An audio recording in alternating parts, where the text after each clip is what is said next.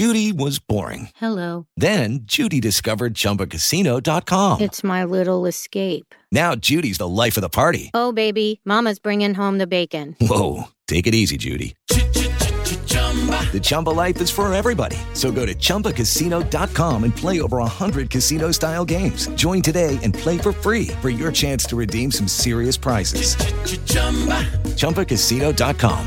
No purchase necessary. Void where prohibited by law. 18 plus terms and conditions apply. See website for details.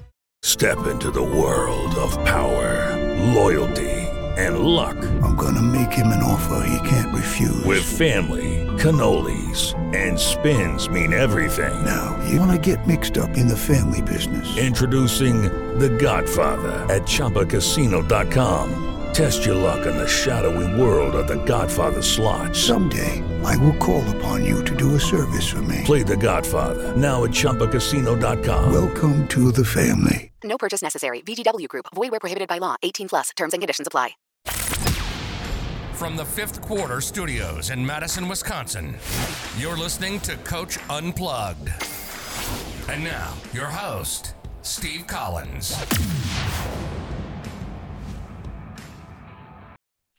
Hey, everybody. Welcome to Coach Unplugged. I am so happy that you decided to join us. If you like this podcast, you should go over and listen to a bunch of the other ones in our network, with like the 5-Minute Basketball Coaching Podcast, or High School Hoops, or Coaching Youth Hoops.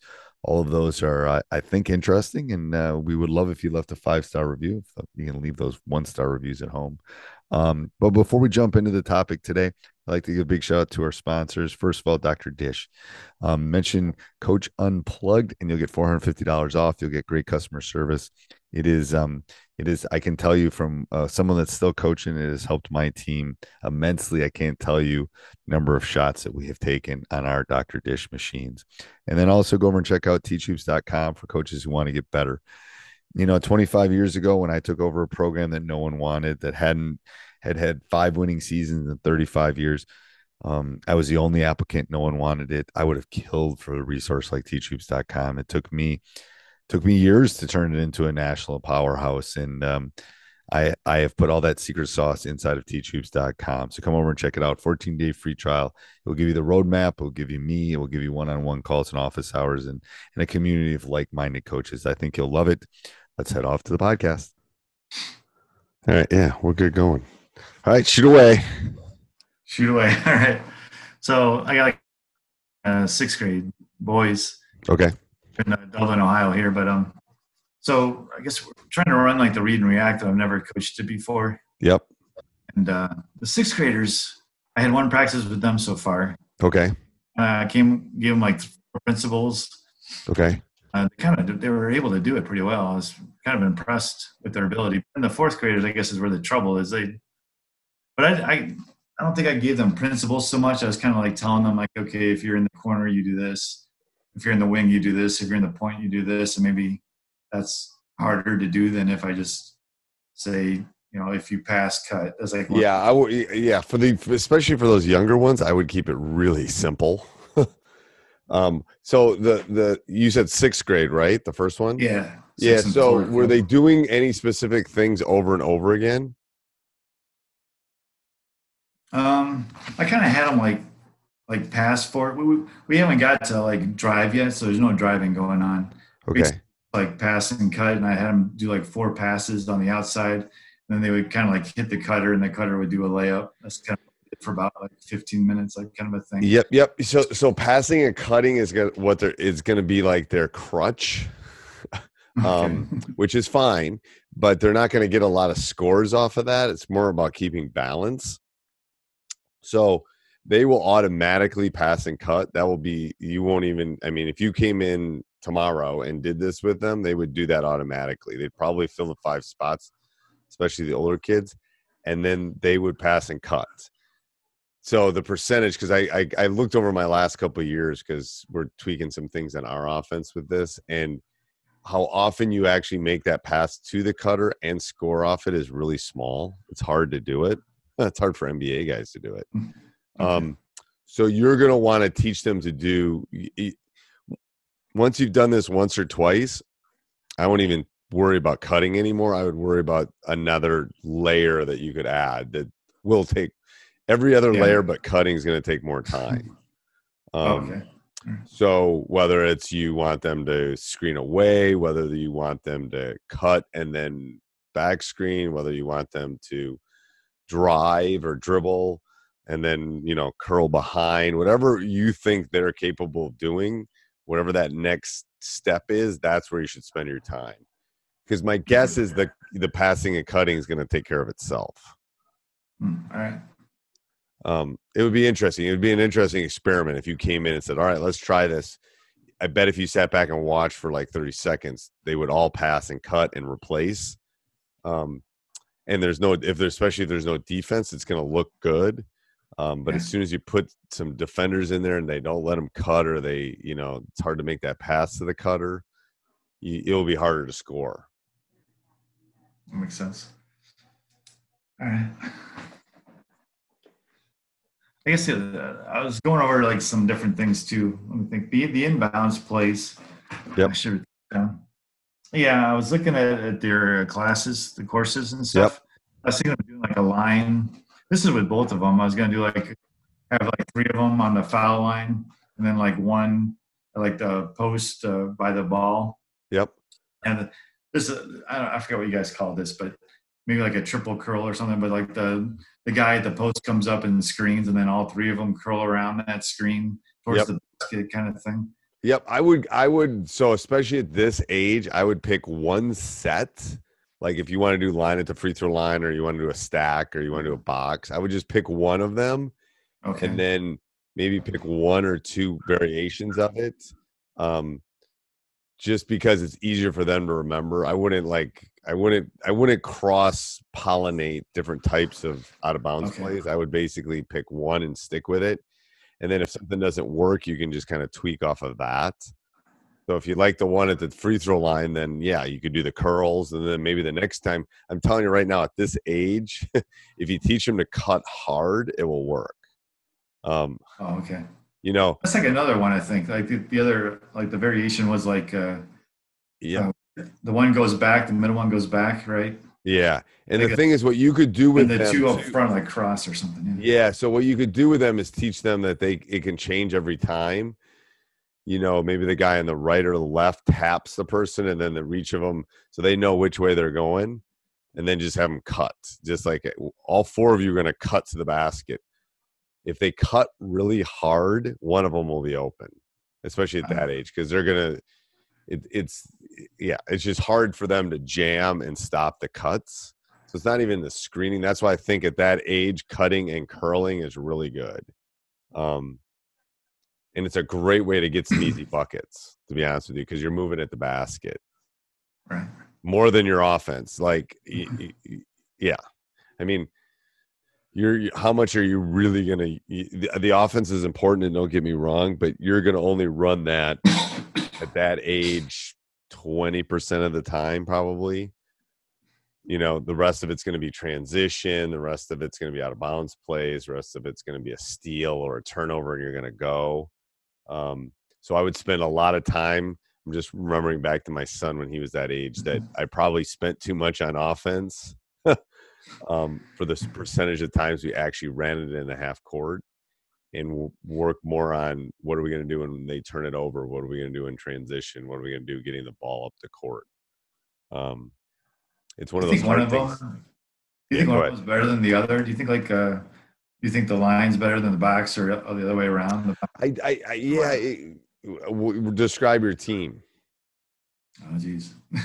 Are they a bunch of all same sizers? Do you have a couple big skyscrapers? Do you have guards? Do you have bigs? Do you have a mixture? Yeah, a lot of guards, really. I think I was planning on playing 5 out. We don't really have anybody that posts up at all. You know what I mean? Yeah. So if you've got 5 guards, get them away from the basket so they can use their quickness because there'll be some times where bigger guys are on them and you want them curling and cutting. So I definitely would not use box with a guard set. I would use something where you can just pull them away from the basket and get them moving.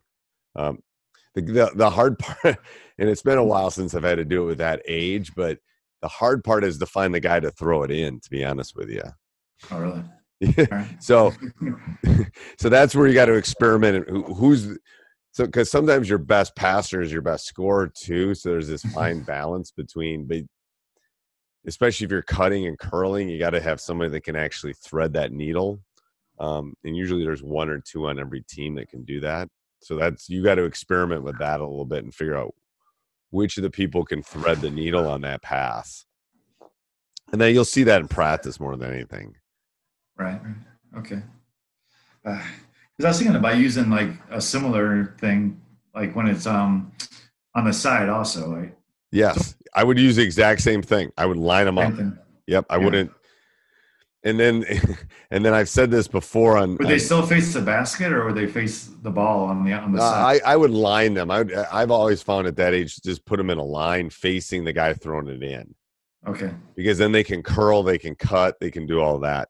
I wouldn't put it.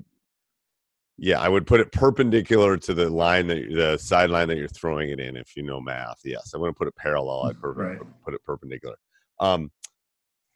Yes, and the thing is, if you get good at these, you could use these as your press break too. Like a basic line for press break, as long as they're cutting, is really good. So you don't have to reinvent the wheel when you get pressed. Like if your out of bounds plays a line parallel to the baseline and they're just cutting, you could do the exact same thing for a press break, and then just teach them to cut. Yeah. So good out of bounds plays are also good press breaks. My college coach taught me that, and it's true. Yeah. So I was wondering. So like we're working on this thing where it's like a numbered transition. So if they score or we rebound, I was going to have like some wings go out, try to get some guys underneath, get the ball to a point guard, and not a lot of dribbling, just like 3 passes and get it under the basket for us to score before the other team gets down. But then I'm thinking, well, what if they're pressing? Well, the best way to break a press is to get it up before they can press you. So that I have no issues with that. I have had many an argument with my assistant coaches. I don't love a numbered break. I love my point guard to get the ball, but then this is from my playing days a long time ago. I like the freedom of like just get out and get to a wing and get wide. Whoever gets down there first can go. So the numbered break, especially at this age, is going to be hard. And just because you probably don't have enough practices, it's going to be frustrating on your part to run a numbered break. Other than maybe the point guard getting it, if you definitely need him to bring it up, or so what I would work on is spacing. It's similar to the half court. All right, the point guard gets the ball. Where is everyone going? Well, are you going down the wing? Where is your spacing? Who's trailing? Those kind of things. And then they'll love practicing that. You won't have a hard time motivating. So that's the good thing about it. I guess if the ref's handing it to us they're pressing that, then maybe we do like our inbounds play then. Yep. A press break. Yep. Maybe that's the time that we do the inbounds. Otherwise, we just do this, get wide and get down. Yep. Thing. Okay. And the thing is, if they're cutting, it's hard when they cut across. It's hard. It's hard to, if the cuts are strong and diagonal to where they are with the ball, then it's really hard to defend. But it's going to take some practice, and you can do this. But the way I kind of teach this is no dribbles, both on the offense and the defensive end until you if you're doing the read and react, until you teach them how to dribble on the read and react. But a lot of press breaks, a lot of out of bounds plays, I want to do it without us having to dribble at all. So if you do this press break or you do the break, they should almost be able to run the break without any dribbles. And if they need any, maybe it's the initial point guard. But if they're sprinting, they shouldn't need any dribbles. It will teach them to look up and look for guys ahead of them if they can't dribble. If they can dribble, unless they're different in Ohio than they are in Wisconsin, they're going to want to take like 6 dribbles before they get rid of the ball. And the way you break them of it is take it away from them. Then they'll force their heads up and to look up the court. Right. Okay. I guess like we're thinking of, so the one team, the older ones, they can start playing zone this year for the first time. Okay. Does it's always been man-to-man until sixth grade. Now they're letting us do zone if we want. And I was thinking doing like a zone when we're pressing them. And then also maybe if for whatever reason we're having problems with our man-to-man on certain matchups, going to like a zone. And I was thinking like doing like a 1-3-1. I don't know if, and my thought is like to trap, like, so if we're doing 1-3-1, if we can trap them in the front court, like we're close to where they pass it in, trap them in that corner. Yep. And not try to trap in the middle at all. Yep. Don't trap in the middle at all because there's just too many angles. So yeah, the 1-3-1, the 1-3-1 3/4 court is really effective. And part of it's playing cat and mouse. You want to put your best athlete on top. You want to put probably your smallest athlete in the bottom. You want to put your strongest kid in the middle, and then your two best athletes in the wings. Which one's in the middle again? Whoever can, because the ball can't get in the middle. If the ball gets in the middle against a 1-3-1, you're done. So whoever's your best post defender should go in the middle. Post defender, okay. Yeah, it's like it tends to be the bulky kid, maybe not as agile of kid, but you have to take the middle away. If the ball gets in the middle, you're toast. Toast, okay. Yeah, you're done. Our rule is if the ball gets in the middle, we're running back at that point. We're matching up or we're going back into the half court. Okay. And if we're in the half court playing 1-3-1, then just I was thinking just try to trap in the corner. Yep, I wouldn't trap if once it gets past half court. I wouldn't trap up top. It's really hard unless you're long. I would only trap in the corners, and especially now sixth grade boys is a little different, but it will work because they can't really make the pass from that corner to the opposite wing. Oh yeah, because they're not strong enough.